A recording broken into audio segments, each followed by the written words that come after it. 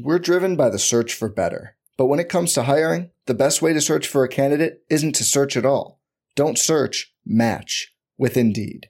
Indeed is your matching and hiring platform with over 350 million global monthly visitors, according to Indeed data, and a matching engine that helps you find quality candidates fast. Leveraging over 140 million qualifications and preferences every day, Indeed's matching engine is constantly learning from your preferences. Join more than 3.5 million businesses worldwide that use Indeed to hire great talent fast. And listeners of this show will get a $75 sponsored job credit to get your jobs more visibility at Indeed.com/Blue Wire. Just go to Indeed.com/Blue Wire right now and support our show by saying you heard about Indeed on this podcast. Indeed.com/Blue Wire. Terms and conditions apply.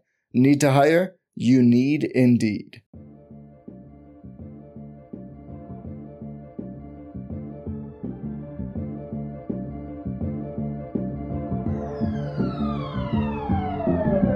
the hands of Waiters, 3 seconds left for 3 in the win. Yes! Dion has done it! I watched Marcus Morris handling the ball like he was a point guard. I watched them give the ball to Julius Randle. This brother was dribbling the ball up the damn court. First team all defense. First team all defense. I don't know about this, but Rihanna just walked in front of me. Are you kidding me? Welcome to a Thursday edition of the RotoWire NBA podcast. Nick Whalen, Alex Barutha here with you. It is December 1st already, Alex. That is a jarring thing to see on the top right corner of my computer. We are already to December, nearing the month and a half mark of the 2022-23 NBA season. We'll do a little breakdown of some of the action from Wednesday night, big night in the association as usual. We had 13 games, only one game on the schedule tonight for some reason. We got the Mavs in Detroit taking on the Detroit Pistons. I don't really know why we have one game tonight. Usually we'll get at least 2 or 3.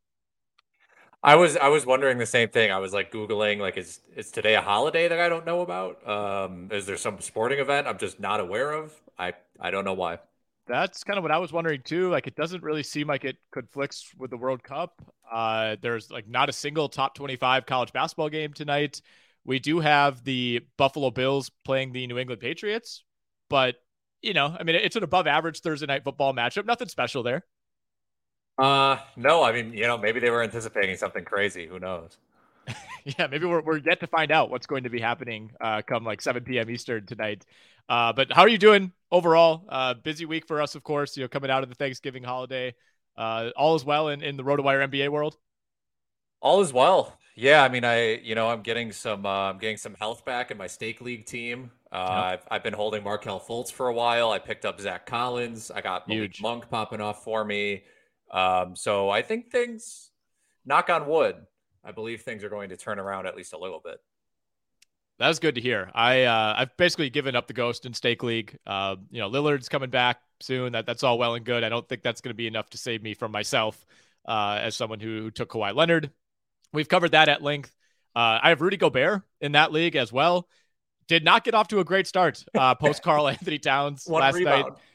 Yeah, 1 rebound. He's averaging like barely over a block per game. That's been a disaster as well. It's just not going to be my year. I'm in first place in a couple fantasy football leagues. Maybe I made some sort of deal with the devil there, but it's not looking great. The NFBKC team is still doing all right. Once I get James Harden back there, I think I'll be in pretty good shape. But it's not been a banner start to the year, that's for sure. And look, on top of that, I got up early, went to the gym this morning, and found out that my phone didn't even charge. So I had to do like a silent gym workout. I couldn't listen to my podcast. I couldn't listen to music. Couldn't listen to my Spotify Wrapped. It was a horrible start to the day. Just a lot of quiet contemplation and, hearing yourself breathe really loud. You're like, do I sound like that when I, but everyone else is wearing headphones, so it doesn't really matter. Yeah. Well, I'll tell you this, and you can tell me if this is a wild move. I kept my AirPods in. There was nothing playing on said AirPods, of course, but I don't know if it was just like a comfort thing or like a kind of don't talk to me situation. But yeah, I kept them in as it like kind of to simulate as if I were listening to a podcast. They are a little bit of a comfort object. No one's going to come talk to you. No one's going to think you're crazy for not having them. Right. So I would do the same thing, 100%. Exactly. I've established a culture. When I go there, I have my AirPods in. I don't want anybody to freak out and say, like, this guy that's here, every time he has his AirPods in. Why not today? Anyway, let's get to last night's slate. It's a great time to do it with only one game tonight. I don't think we'll have a ton of fireworks out in Detroit. Maybe I'll stand corrected on that one, but good time to kind of look back. We could do a little reset, and then we're going to do our 5 biggest surprise players in fantasy basketball this season. So we'll get to that on the back end of the pod. Let's start in Orlando.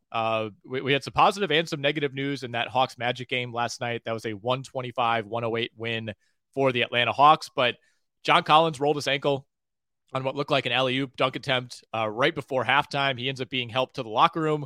No real update yet on John Collins. I don't think this is going to be like a major injury. It's not like he broke his ankle or anything like that, but I think this is probably your run-of-the-mill sprained ankle that could keep him out several weeks. Yeah, I mean, it looked pretty bad to me just because he fell with his whole weight basically on it once it turned. Mm-hmm. So I wouldn't be surprised if he's out for a while. That really hurts my keeper league team. But yeah. I think if he's out for a bit, I wouldn't be surprised to see some Jalen Johnson, who's looked better this season. And I really liked what I've seen out of AJ Griffin. I mean, Nate McMillan is basically like, he was just giving Justin Holiday DMPs. He's like, why am I playing this guy? I have AJ Griffin, who's just like better. And, I mean, Jalen Johnson, I should say, is hurt as well. They just have a lot of injuries to deal with. But if you are in, if you're in a Sunday waivers league, they play tomorrow, I believe. And then I think they play Monday. So we're at least going to get to see one game where a rotation is sort of established. Yeah, they are home for the Denver Nuggets. That'll be an interesting game. That is tomorrow night, like you said. And this one, I mean, Atlanta jumped out to a big lead in the first quarter. They were up almost 20 at the half. So I don't even know that we got the most accurate representation of what we're going to see in the second half. And DeAndre Hunter also left this game with an injury. He only played 7 minutes. So that adds even more complication to this system or to this situation. He left with a thigh injury. So no DeAndre Hunter for most of this game. No John Collins for half of the game. AJ Griffin ended up putting up 15 points off the bench. I mean, right now, I think he is basically a points 3-pointers guy, but I think there's a potential there for some pretty high volume. I think so too. He's pretty aggressive. I don't know how legit this is. Jarrett Culver, as a product of these injuries plus a blowout, played 30 minutes, put up 9 points, 12 boards, 2 steals, and a block. I would not be adding Jarrett Culver. I don't think he's This is Nick Whalen's former favorite player in the 2019 draft, Jarrett Culver. This must have been great for you then to see this sort of revelation. I loved the pick at the time. Loved it. He kind of feels like he's already gone down the Chris Dunn path. The Chandler Hutchison path. Haven't heard that name in years. For those who don't know, Chandler Hutchison retired yesterday or today. Did he really? Yeah, he did. No way. Did he cite like medical reasons? He played last year. I know. I think he's just done. He's been playing in the G League. He just retired. 26 years old, wow. 22nd pick. Yeah.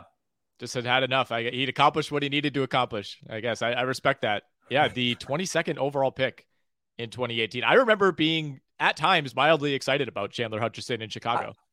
I thought, I saw him play a little bit. I thought he was like decent in transition. I thought he'd just kind of end up being like I don't know, like one of those guys who hangs around right. for all these years, like a Harrison Barnes isn't right because Harrison Barnes kind of did something, but someone who just hung around on the wing for a while. But that's going to end up being the case. Yeah, it feels like it takes a while for a first round pick to truly fall out. Like you get so many chances, especially if you're a 6'8", 6'9" rangy wing like that. But hey, he retired. Look, it's not that teams didn't want him. He chose to walk away from the game. You have to respect that. All right, so on the other side of this game, I think we're in wait and see mode on the Hawks. I'm optimistic about some of the guys you mentioned. Hopefully, they get a Okongwu in there, although I don't think they're really comfortable playing Okongwu and Capella together. And Capella's playing really well this year, so that's a part of Okongwu remaining buried. But on the other side of this game, both Markelle Fultz and Cole Anthony back in the mix for the Orlando Magic. And we have somewhat of a similar conundrum here because Jalen Suggs is injured and did not play. So we still don't really know how that 3-guard rotation is going to shape up. Markelle Fultz back in the starting lineup right away, only played 17 minutes. I think part of that is maybe a minutes limit. Part of that was this game was completely out of hand for most of the second half. So, that they worked some of their bench guys into this game a little bit more. But we saw Cole Anthony come off the bench, play 24 minutes. He finished with 11 points, 4 rebounds, 2 assists, and a steal. You said you're still holding Fultz in a couple of leagues. What are your expectations here? Yeah, so this game, they said before the game he was going to be limited to 15 minutes. But I think they were going to play him 15 minutes no matter what, however bad the game script got. But I'm relatively confident in Fultz. He looked good towards the end of last year. Now, obviously, I still have some concerns about the rotation, like you alluded to with Cole Anthony. Eventually, Jalen Suggs is coming back. Gary Harris actually got hurt during this game with a hamstring and played only 17 minutes. Right. So I don't know. I mean, maybe it's just it may sort of get solved by these sort of fringe guys that we've seen have consistent minutes for the Magic. Just get DNPs, like DNP for Caleb Houston, like 0 minutes from him. No Schofield, 0 RJ Hampton, like none of that. So I think that will clear some of it up. But as someone who has Fultz, I'm expecting like 22 to 28 minutes a game consistently. And I think he has more upside than Cole Anthony and Jalen Suggs for this season. So I would rather have him actually than the other two. Mm-hmm. Yeah, I mean, Anthony and Suggs, I think, are similar in some ways where they run really hot and cold. There's going to be some weeks where you're wishing you would have had Cole Anthony in your lineups. There's going to be some weeks where you plug him in and he shoots like 31% from the field and turns it over a bunch. And you can say the same thing about Jalen Suggs, who we should mention is day-to-day right now. Not exactly sure when we're going to see him again. He's missed 3 games in a row.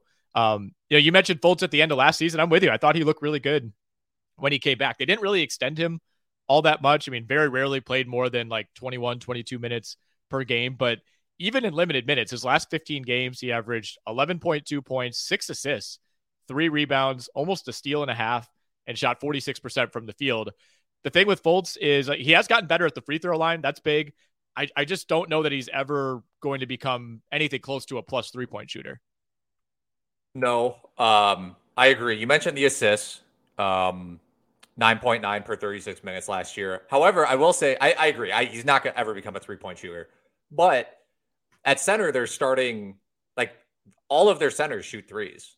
Wendell Carter shoots threes. Bol Bol shoots threes. Mo Bamba shoots threes. Mo Wagner shoots threes. So you can afford to have a point guard like Fultz who is just sort of a non-factor from beyond the arc. Okay, let's take a quick break to talk about one of the new sponsors on this show, Pikkit. Pikkit is a social bet tracking app that takes all the hassle out of tracking your bets and your betting performance over time. Pikkit connects to all the major U.S. sportsbooks like DraftKings, FanDuel, BetMGM, you name it, as well as all the major DFS providers, PrizePicks, Underdog Fantasy, Thrive Fantasy, etc. Once you hook up all your sportsbooks or your DFS pick'em providers, Pikkit does all the heavy lifting to slice and dice your betting data. You'll get historical P&L, graphs, unique breakdowns by team, sport, player, bet type, etc. You get the gist. I mean, you could track every time that you bet on, say, the Jacksonville Jaguars money line. That has not been a profitable bet this season. You could bet, you could track every single time you're taking Paolo Banchero points overs. Alex, I know you've been hammering that over at the DK Sportsbook. Any kind of bet you want to make, you could track it on Pikkit. They make it super, super easy. Everything is imported automatically. You can also line shop for the best odds across your linked sportsbooks to make sure you're getting the most bang for your buck. When your bets are live, you can track the scores and stats of the games you bet on, as well as get player prop updates for most major player prop markets. That means no more switching between your sportsbook app and your different score apps. I actually love this idea, Alex. I'm always, especially on a night like last night, I have DraftKings or FanDuel open, and then I switch over to ESPN to check scores. Then I'm on my laptop. It's basically like if you play fantasy football or if you play fantasy basketball and you get those alerts, Lamar Jackson is in the red zone, that type of thing. You're getting alerts from Pikkit on your bets. So you're not flipping between apps constantly. You can actually watch the games. However, by far the biggest differentiator with Pikkit is that it syncs your history and your bets from all legal major sports books. That means no manual entry required to track your bets. Again, no manual entry. This is huge. That saves you a ton of time.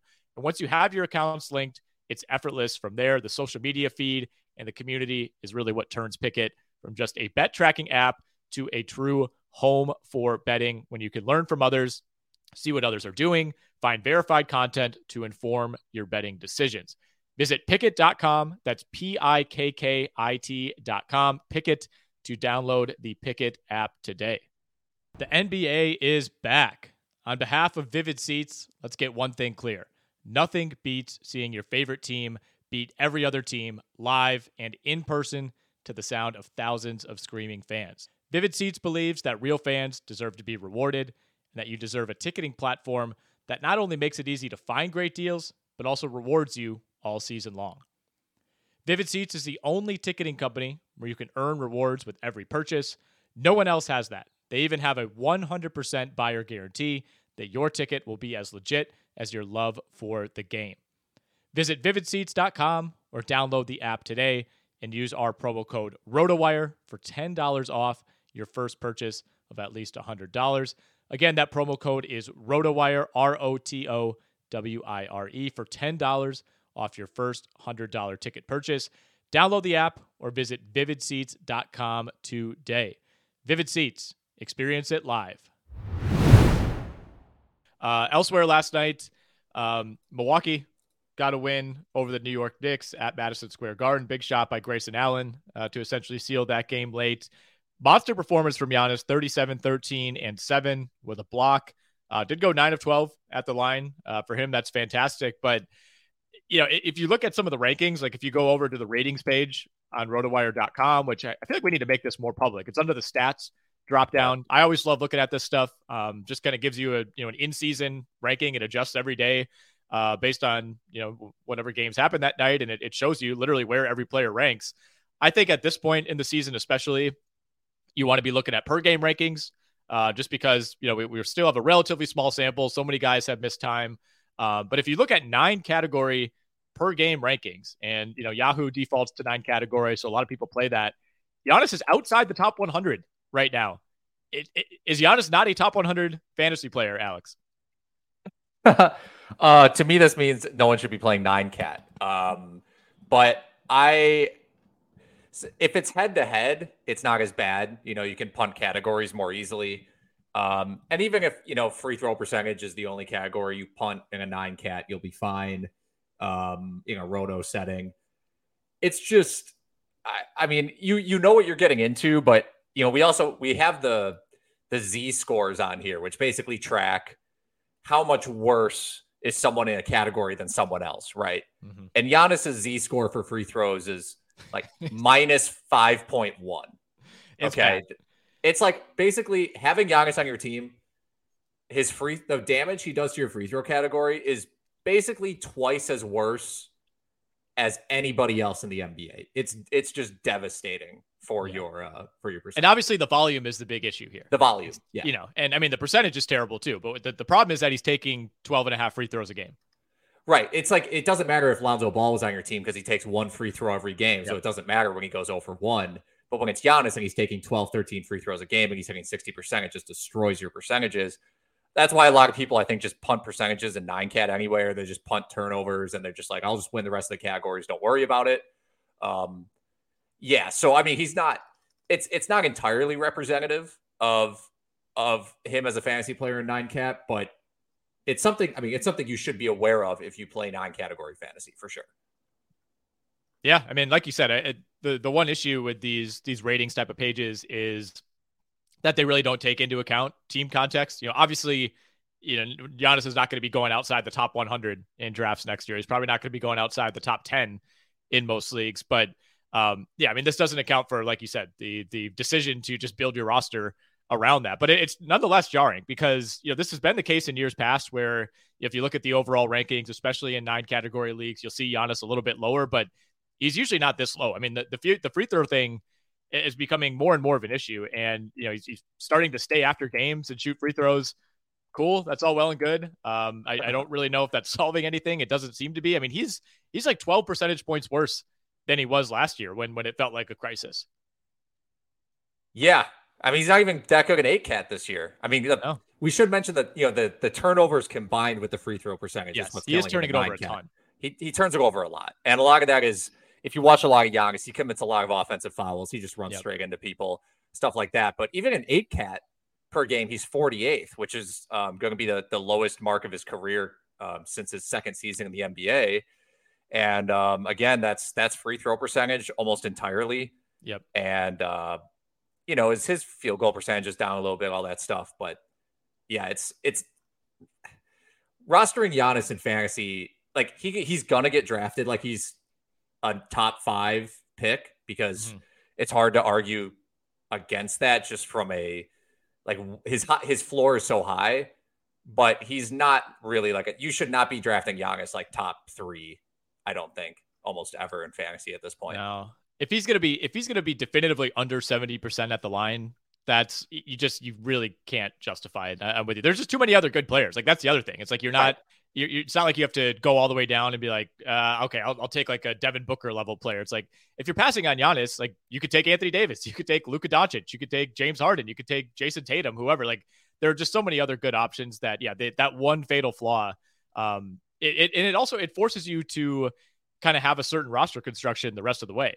If you take Jason Tatum number 3 overall, you can kind of go wherever you want after that. There's no real weakness that you have to worry about compensating for. Right. I mean, if I drafted Giannis in fantasy in a percentages league, I would 100% just punt the free throw category. Trying to dig yourself out of that hole, it's just not worth it. There's no way you can do it. Yeah. So we'd have to do the math on like how many guys would you have to have on your team that average like 2 to 3 free throw attempts per game, but shoot like 85%. Like you would need like 5 of those guys just to get you back to equilibrium with Giannis. I think you would. And I'm trying to quickly do this. If you punt turnovers and free throws, like if you did like a 7-cat league, Giannis would be 6th instead of like 40th. That's how big of the impact it is, to put it in perspective. I got to find a league where we punt games played. I would be in first place in stake if we were punting fantasy points. I'd be doing so well. Where we just add up points, rebounds, assists per game instead of totals. Right. Yeah. Or you just vote on who has like the most fun team. I think that'd be a cool way to do it. Maybe just for this year we do that. Anyway, Lakers, I think, got somehow maybe their best win of the season last night against the Damian Lillard-less Portland Trailblazers. I really think there's a case that this was their best win. It was a wire-to-wire victory. I actually like Portland plus 5.5 in this game, and early on that looked great, but the Lakers went crazy in the second and third quarter. They put up 42 in the second quarter alone. Russell Westbrook had back-to-back long threes, one of them basically a half quarter at the end of the second and third quarters. He was feeling himself, finished 4-14 from the field, but really was acting as if he had like a 50-point game last night. LeBron looked great. Anthony Davis is the number 1 player in fantasy in 9-cat right now. So Lakers are rolling, baby. They're 8-12. They were so hot that a fan actually hit the half-court shot. For the second game in a row.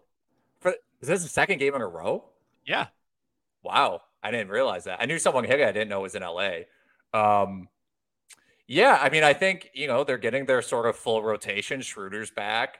Not that he made like a huge impact, but that sort of normalizes. It gets like another sort of veteran body on the floor, which to some extent, like they don't need more old guys, but they just need more guys in the room that have played like 25 to 30 minutes consistently in the NBA. Like, they waived Matt Ryan, right? We just need like less Damian Jones and less Troy Brown and all that stuff. And I think that's part of it too. And LeBron's, a little bit back in the swing of things. And, I think it's a good win. I mean, the Trailblazers, yes, they're without Lillard, but they're a pretty good defensive team without Lillard. Like Winslow, Jeremy Grant, Nurkic is solid.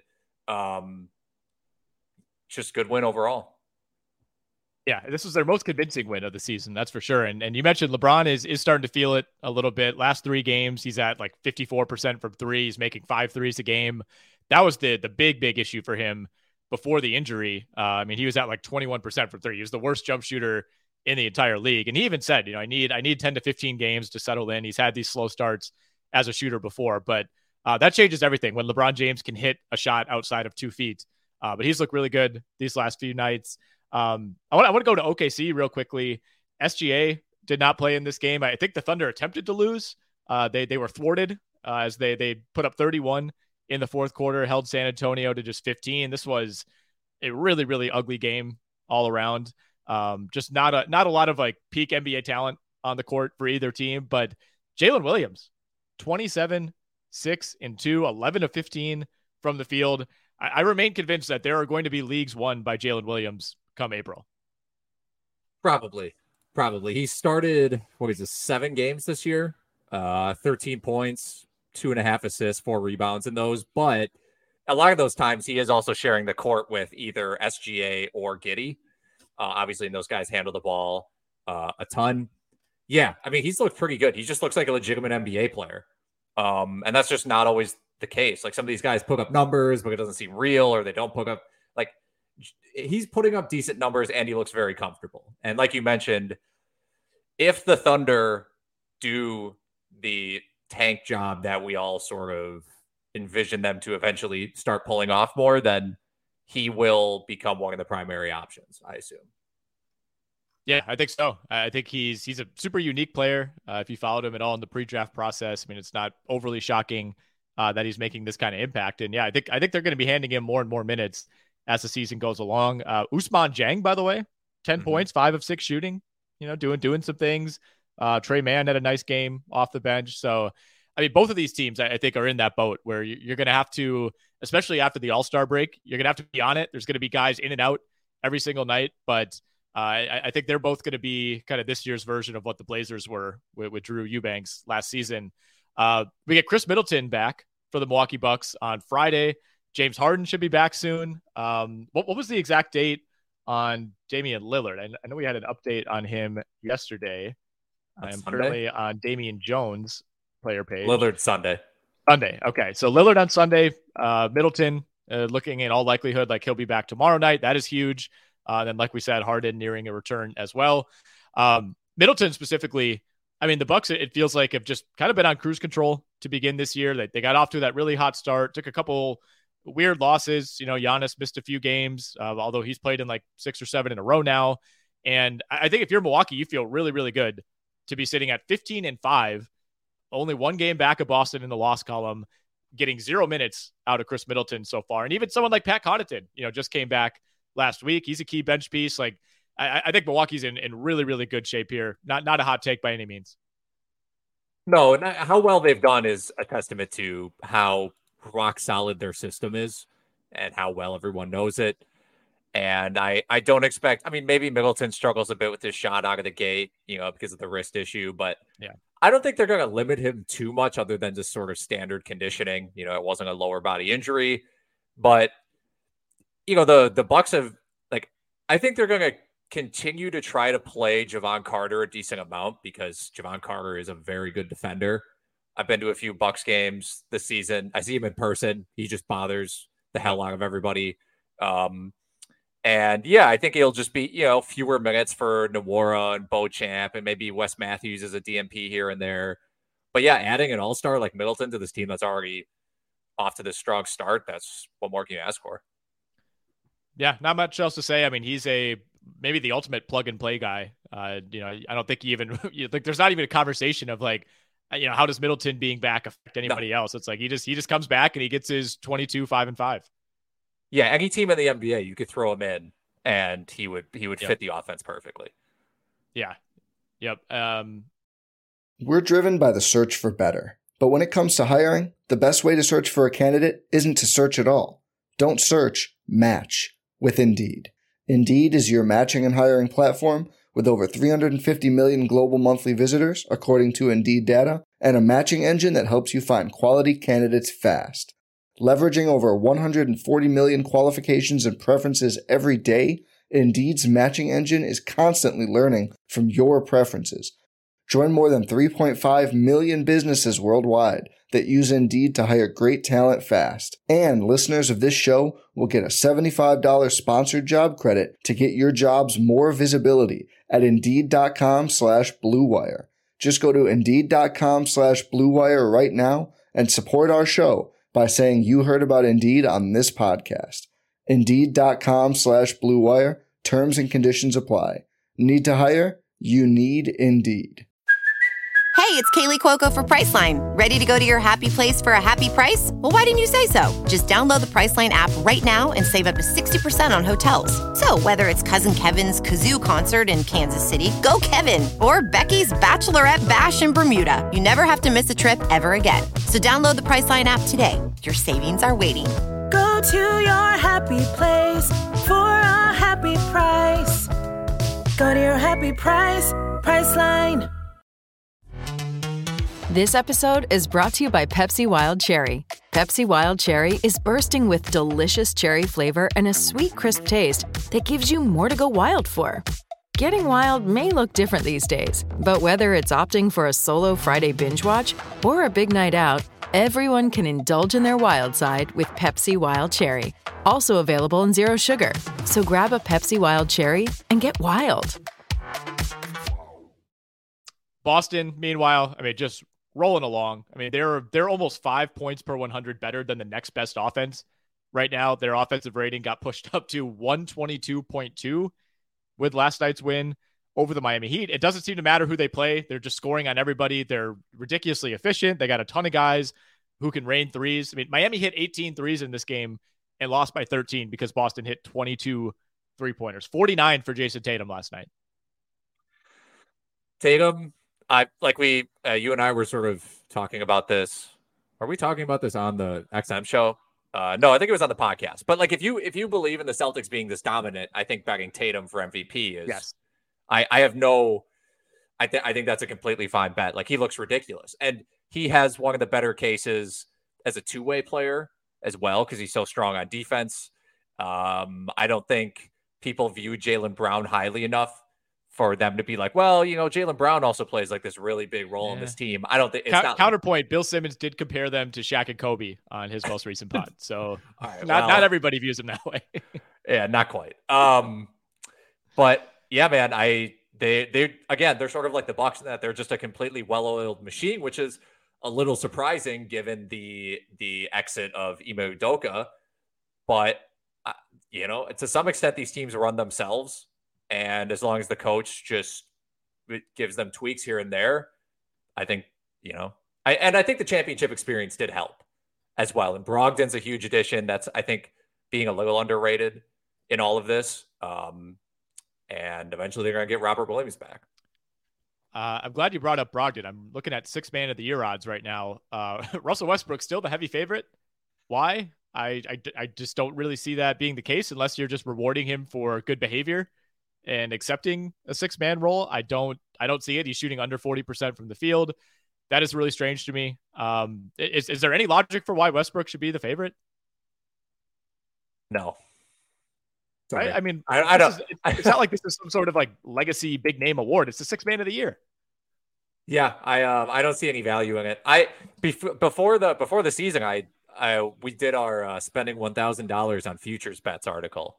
Yeah. And Malcolm Brogdon to win 6th man of the year, I put 150 on fake money at plus 1,100. I don't know what he's at right now. I think you have those odds on 4-1.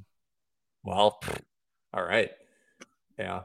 Jordan Poole was also near there to start the season, but obviously things are different. He's 4-1 too. Okay. Yeah, his odds haven't moved. Right.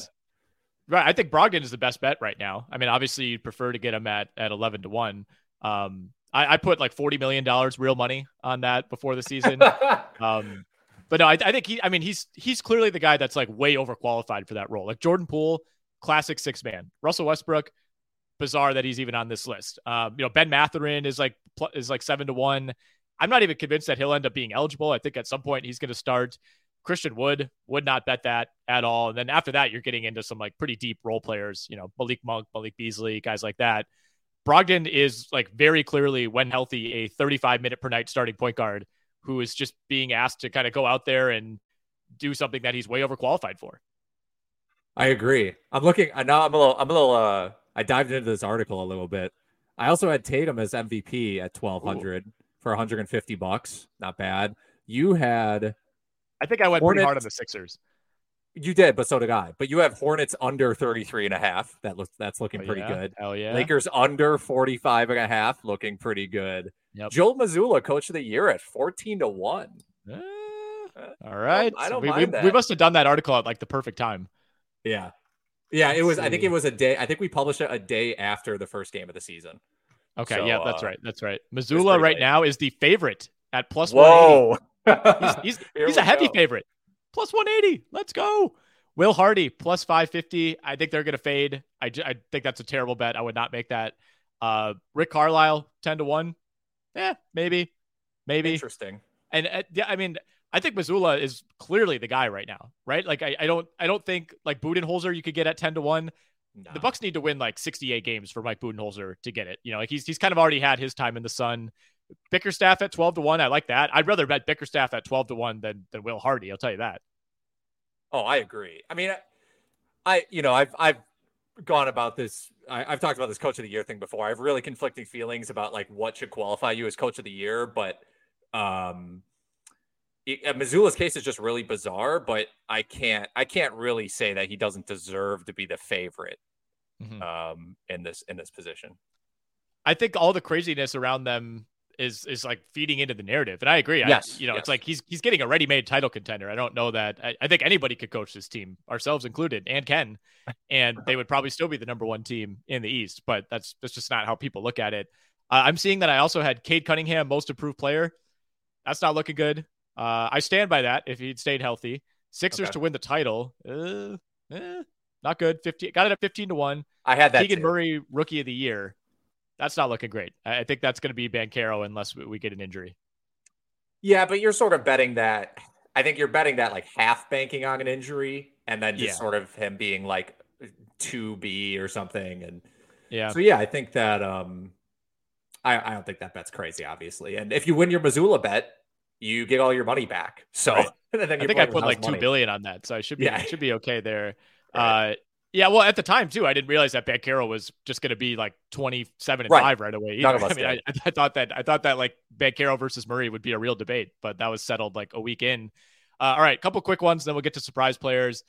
Zion, 33 points last night. Another big game for Trey Murphy, who is just, I think he's just kind of going to be marginalized once CJ McCollum gets back. Like we are now living in a world in which the Pelicans have too many good players. Yeah. Hey, the Pelicans are they're really good, man. They're just full of really good rotational talent. And I don't think their record at 13-8 is reflective of how good they are, considering the injuries that they've dealt with. And I think, they've lost some close games and stuff like that. But is this one of Zion's like best games of his career? I think so. Yeah. I mean, just in terms of raw numbers. Yeah. I mean, we always kind of joke about him just doing the same thing every single night. There's rarely those outlier games. But yeah, I mean, this is his highest scoring game of the year by default, his highest scoring game the last 2 years, 12 of 15 from the field, 9 of 12 at the line, 2 blocks, 4 steals. Yeah. It doesn't get much better than that. No, I'm looking at some of his other better games, but sorry, I'm getting off track. Trey Murphy, I mean, his 3-point shooting is really valuable. I don't think they'll oust him from the rotation entirely, but yeah, him versus Herb Jones is sort of this weird debate. And I think not debate, but I think they will sort of alternate minutes, or it'll just be game by game for them because Trey Murphy's the 3-point shooter and Herb Jones is the defender, right? So whatever you need in a particular moment, Willie Green can just kind of put that guy in, and maybe one of them sees 30 minutes and one of them sees 20 on a particular day. But it's going to be frustrating for fantasy if you have either of them, because I think it's just going to be up and down for a lot of the year. I think so. Yeah. I mean, once they're at full strength, I mean, McCollum is a 30 to 35 minute guy. And obviously they want to get Alvarado involved as well. We should mention Dyson Daniels. He's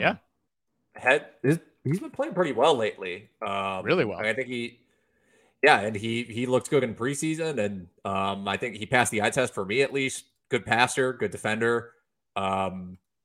Someone to keep an eye on for dynasty leagues for sure. Like if maybe you're sort of bottoming out this year, you have a few guys, top end guys that you can float a trade offer and just try to grab Daniels. It's just like a throw in, kind of, try to pull a fast one. I think that actually be a decent play.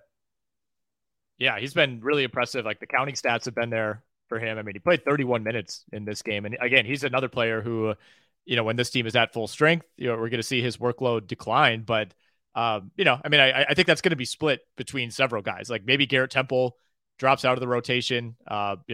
Hopefully Devontae Graham, who was 0 for 6 in this game, is just out.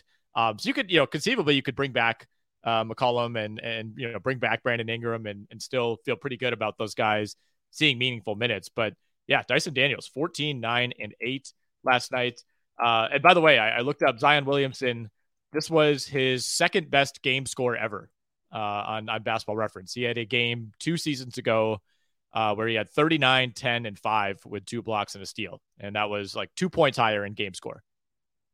Right. Yeah. So this, I feel like that, it got a decent amount of buzz because it's Zion, but I don't think if you ask people, was this Zion's like second best game of his career? I don't think most people would be like, of course it was. They would sort of assume that he's just had a few more of these monster games. I think we've already kind of fallen into like a haze with Zion where like, it's not like his rookie year, like obviously everything kind of got derailed with the injuries, but like his first like 10 games of his career, I remember like, I'm like, I don't care what I'm doing. I'm making sure that I'm watching this because we're going to see something crazy. And I don't know if it's just like maybe the lack of insane wow plays, which like at Duke, he had like 5 a game. Maybe that's it. But yeah, it's like, I feel like people aren't like quite as locked into Zion night to night as I thought they would be. Yeah. And he's not, he only has 26 dunks this year, which seems like, yeah, I don't know. I mean, but like 2 years ago, 60 games, 123 dunks. I don't know. We'll see. But he hasn't like postered that many people or anything. You know what I mean? Like he's way more of a selective dunker than I thought he would be. I thought he'd be postering people like every second. I thought he was going to basically be like the new Blake Griffin. Like you'd give a poster dunk every other game from Zion, and that's just not how it is. Yeah, it's actually shocking because I think like athletically, I mean, he's Blake Griffin plus really in a lot of ways. And I mean, as like a fan of just watching people dunk basketballs, it's been a little disappointing, but he's been ridiculously effective, super efficient. It's just a lot of like finishing through contact on the baseline instead of 360 windmill fast break dunk. Yeah, that right to left spin into this like super high hanging left-handed hook thing off the glass. That's like his usually misses move. The first one, gathers it, gets it back, kind of shrugs his shoulders, staggers his way back down the court. Like he's got to be an absolute nightmare to play against. It would be awful. Be horrible. Like if it was like a pickup game, you would be like, what is this guy's problem? Like he's just it'd be horrible. Yeah, multiple stoppages, a lot of shouting. Yeah, especially if there's no refs involved. Yeah, it would just complete nightmare if you're at the rec center. That's for sure. All right, we burned way more time than I thought we would discussing last night. But again, it was a busy night. Let's go to our 5 biggest surprise players thus far in fantasy basketball. I went mostly positive with mine. I did make a smaller list of guys who've been negative surprises, but we didn't really give any instruction here. So you could take this any way you want, but I'll let you lead it off. I went pretty much all positive. I'm starting off with Bol, who we discussed on the last podcast. We don't have to go that long because we talked about him earlier, but the fact that the Magic somehow on a team that's almost entirely just like forwards, that they're finding 30, 35 minutes a game to him, committing to that. It's pretty amazing. And just his skill development, his ability to just sort of recognize I can shoot over everybody. And also he's converting while doing that. Makes him obviously I don't think this is going to slow down. Like it might slow down a little bit, but I think I wouldn't be selling like way high on him. Oh, me neither. I think there's always like the specter of Jonathan Isaac coming back, I guess. That could maybe kind of snuff this Bol flame, but I'm not really that worried about that. Chuma Okeke is missing some time with a knee right now. He's been a complete disaster, even when healthy. Like they started him for a while. Like he is really, really bad. I know he could defend, but he cannot shoot whatsoever. He's like 6'10" and he's shooting like 37% from the field. He's basically like a bigger, worse Isaac Okoro. So you're not really worried about that. I guess the one thing is like Bamba and Carter have kind of been like alternating getting injured. So when both of those guys are healthy, especially with Bamba playing a little better, again, maybe that takes away from Bol, but he's playing so well right now that it's not like the Magic are looking for reasons to reduce his workload. No. And I can't say I expect him to necessarily shoot 41% from 3 for the whole year, but it's not even that much. Like he's only taking 2 threes a game. I don't even have a take on the Jonathan Isaac situation. I just don't have one. I don't know. Nobody knows. The only time I even think about it is when I have to like make adjustments in our database to like playing time in the future, and I see Jonathan Isaac's name on there, and I'm like, what do I do here? Yeah, I have no information on the Jonathan Isaac situation. That is for sure. I have Bol Bol on my list as well, so we're 1 for 1 there. That'll lop off some time. Another guy who I feel like you might have on your list, and he's number 1 on mine, Brook Lopez. What a year! Mm-hmm. I think Brook Lopez might be an all-star this season. We'll see, because there's so many players in both conferences just putting up insane numbers that it's very possible he gets glossed over. But if the Bucks are like, I don't know, 40-17 or something, I don't know, even know if that's the right number of games at the All-Star break, I think he's going to get a lot of credit. I think Middleton missed, he's going to miss half of the season virtually, half of the first half, that is. So I think that knocks him out of All-Star contention. And I think Brook has pretty clearly been their second most valuable player. I think Lopez will make everybody's honorable mention list. Like, sure. when you listen to podcasts and read articles about people's All-Star voting, he's going to be like the second guy off the list. Everyone's going to be like, I wanted to. Yeah, it's like Brook Lopez was a snub, says man who voted for someone else. Right, exactly. Yeah, I just didn't expect this, especially the blocks resurgence. I don't think the usage resurgence is crazy because, like you mentioned, Middleton's been out, and they give it to Lopez a little bit more. So that's not too surprising, but I think they just are trusting him a lot more. The past couple seasons, I think they were experimenting a little bit more with like switching and bringing him out, and maybe Giannis back there a little bit more, but they're back to fully committed Lopez in that drop coverage, and he's as good as ever. It's pretty crazy.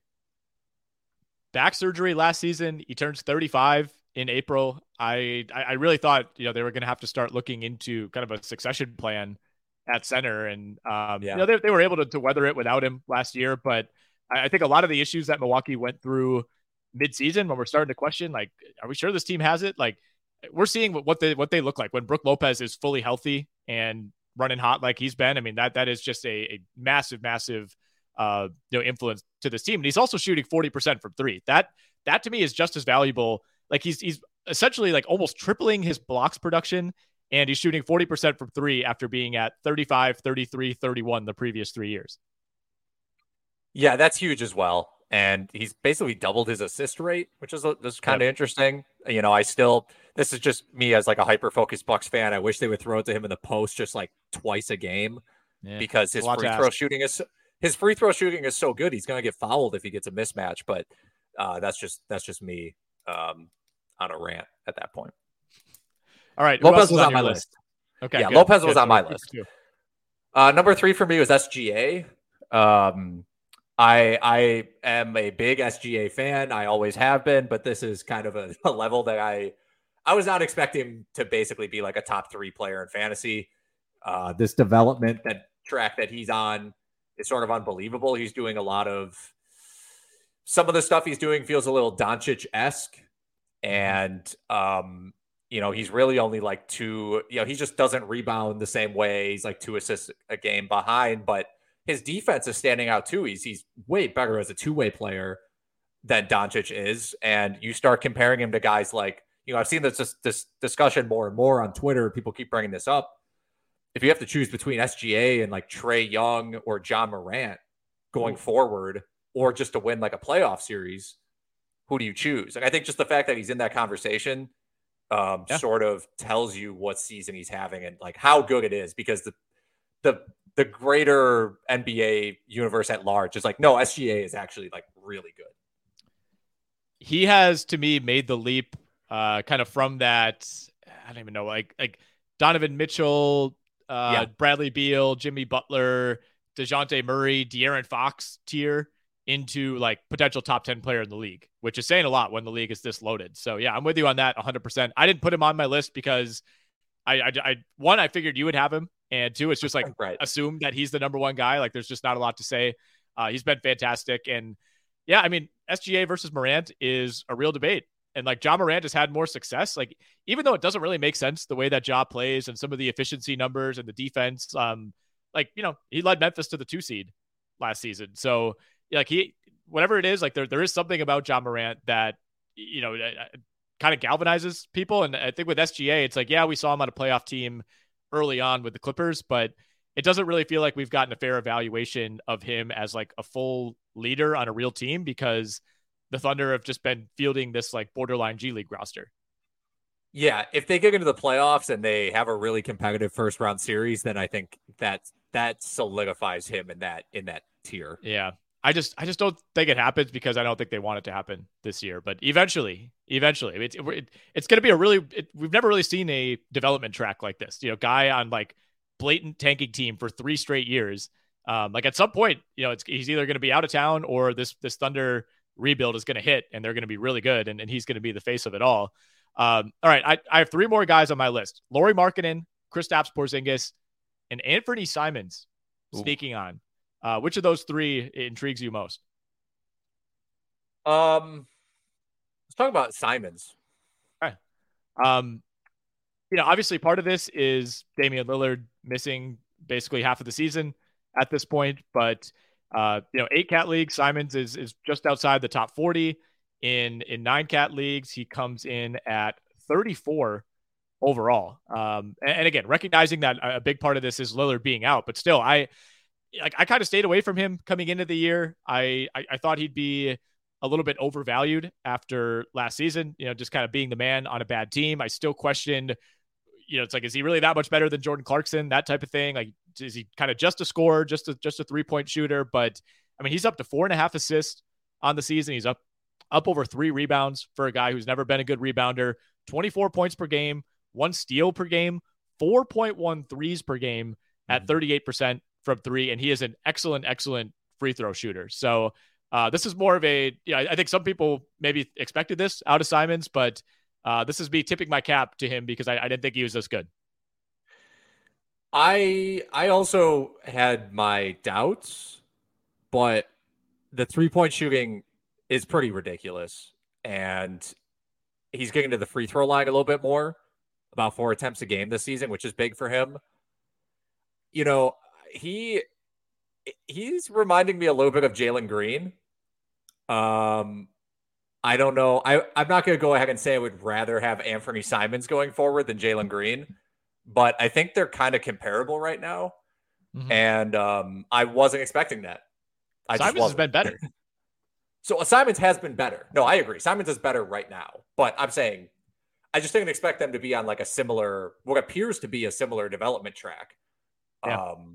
At this point. And, like you mentioned, I thought Lillard coming back would maybe affect things a little bit. And they beefed up the rest of their team too, right? There's just more options than there used to be compared to last year. So I thought he'd basically have a repeat season compared to last year. Yeah. Yeah. I think that's totally fair. Yeah. And that was probably closer to what I expected as well. I thought, 18 points, 3 assists, 2 rebounds, some threes. You kind of go on your way. With Porzingis, it's kind of obvious. He's playing really well. I think, staying healthy is by far the biggest thing with him. But even that aside, it looks like he's taken a step forward. Markkanen still a top 30 guy in 9-cat leagues. Maybe it shouldn't have been that shocking when you look at this roster. And I mean, he had a monster summer playing for the national team, like always seems to play well in those settings. But finally feels like he's just found a level of comfortability in the NBA. But I don't have too much to say about those guys. Who else is on your list? We're going to stay in Utah because I have Kelly Olynyk as my number 4. A little crazy. Like he had that ridiculous season half season when he got traded to Houston, and it became like Kelly Olynyk, like number 1 option hour, which was really bizarre. Oh, yeah. They signed him so late this year. Like it really looked like it was going to be Walker Kessler and Udoka Azubuike as like their center rotation. And then they're like, yeah, you know what? Let's maybe just grab some Kelly Olynyk. And they're playing him like basically starters minutes. But right now he's 53rd in 8-cat, 29 minutes a game, 13, 5 and 3, almost like he's 1.3 steals, 0.8 blocks. He's always been a per minute guy. Like if you've been playing fantasy for a while and daily fantasy, you know that Kelly Olynyk, he's basically played like 18 to 22 minutes a game for his whole career. But those games where he played 30, he actually was like valuable. And he's actually getting that here. And it's just a bit surprising because I didn't think Utah would be giving him this kind of minutes and keeping him this involved. Will this still be the case 2 months from now is the question. I don't know, man. I don't know what they're going to do. I mean, they're slipping a little bit, right? They're 13-11, and I think a lot of that has to do with Mike Conley being out. They've gotten on a slide since they've been out. They've lost 5 of their past 6. And I think Conley's been out for all of those. So I don't know if this sort of starts it for them, but starting to feel that way. He's a sell high. I also think Lopez is a sell high. But he's still a surprise to me. All right. Who else you got? It's sort of like it's kind of a mess of guys, but I'm just going to go with Andrew Wiggins because he's the 41st player in fantasy, which I wasn't seeing that.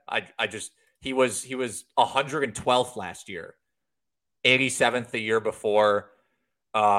He's turned up his defense a little bit, and he's taking more threes. It's just really small things. Like he's just better. He's better a little bit everywhere. And somehow that's launched him up to like 40th in fantasy. 27th in NineCat. Yeah, because he just never turns it over. Right. He either shoots, he just gets rid of it. His free throw percentage isn't that good, but he never gets to the line. I actually think that it may help him that he's getting to the line less because his free throw percentage is so bad. But if you had told me Andrew Wiggins was 41st in fantasy at this point in the season, I've been like, what happened? Who got hurt? Who got hurt for a month? No one really. Yeah, you said it. Like you said, nothing really jumps out in terms of the numbers. Like he's up a little bit across the board. You know, the steals are up closer to 1.5. I think that's really big for fantasy. The 3-point shooting has been fantastic. He's having easily the best shooting season of his career, 43% from 3, almost 3 makes per game. He'd be significantly higher if he could shoot free throws, right? I mean, he only takes 2 per game, but he's under 70%. I mean, he might be a top 20 player if he was shooting 85% at the line. Yeah, well, who else is on your list, or do you have like honorable mentions? I went through all my positive surprises. The negative surprises I had are Anthony Edwards, Scotty Barnes, Klay Thompson. Nothing too crazy there. I think Edwards is going to start playing better with Cat out. Yeah, he looked awesome last night. Clay's also starting to play a little bit better, although he had a dud the other night. Barnes, that one's getting a little weird to me. Yeah. I think we mentioned this on a different podcast, but his numbers are way, way better when everyone is healthy. He's sort of connecting everything. And when the defense is focused on him and he's asked to do a lot more, it just is not going well. So I don't know what to make of that. Exactly. Well, I think I said this to you a couple weeks ago. Somebody tweeted out that video of him trying to break somebody down offensively, and it said he has the Kendrick Perkins dribble package. Shockingly accurate. I think any NBA fan knows about the Kendrick Perkins video. Yeah, that's what it looked like. He's a really strange player. Like the biggest thing, his field goal percentage is down like 7 percentage points. He's still not shooting it well from 3, although he has been a little better than last year. The minutes are down too. Otherwise, he'd basically be doing exactly what he was a year ago. I'm still high on him, as a fantasy player. I think he's one of the handful of guys in the league who, one, is going to end up being a really good NBA player long term, but his game fits fantasy so well if he ever becomes just a decent 3-point shooter. Like I really think he's kind of like a Shawn Marion type, and much like Shawn Marion throughout his career, not really anybody that could be a go-to scorer. So, I mean, do you think he was really hurt by Siakam, Van Vliet, Trent, all those guys missing time? I think so. I think he's not ready for that. I don't think he's that guy. I think there's a chance for him to sort of develop, because in theory, him and Paolo Banchero have a similar trajectory. Like they have a similar statistical profile, other than the fact that Barnes isn't scoring in that way. So I think there's a path. This is gonna sound weird to say. I think there's a path for Scotty Barnes to be as good someday as Paolo Banchero is right now. Okay. You know how many leagues I have Scotty Barnes in. That was mean. I do. I mean, Barnes, Barrett, those are your guys. Culver. Someday he'll be as good as a guy who's a class below him. Banchero, if you're choosing one or the other right now, it's like, yeah, you're probably taking Banchero. I'll put it to you this way. Let's say that the Brooklyn Nets call you right now and say, look, we'll give you Kevin Durant, who's averaging 30 points per game on 54% shooting. Are you willing to part with Scotty Barnes? Because that always seemed like the big hang up, over the summer when we talked about the Raptors as maybe being that team. Everybody's thinking like, but you can't really part with Scotty Barnes. Like, if you're the Raptors, do you feel differently about that now? I was actually thinking about this earlier today. I was like, couldn't they have traded Scotty Barnes for KD? Maybe. Maybe still could. I think you really think about it. They've obviously seen more of him than we have.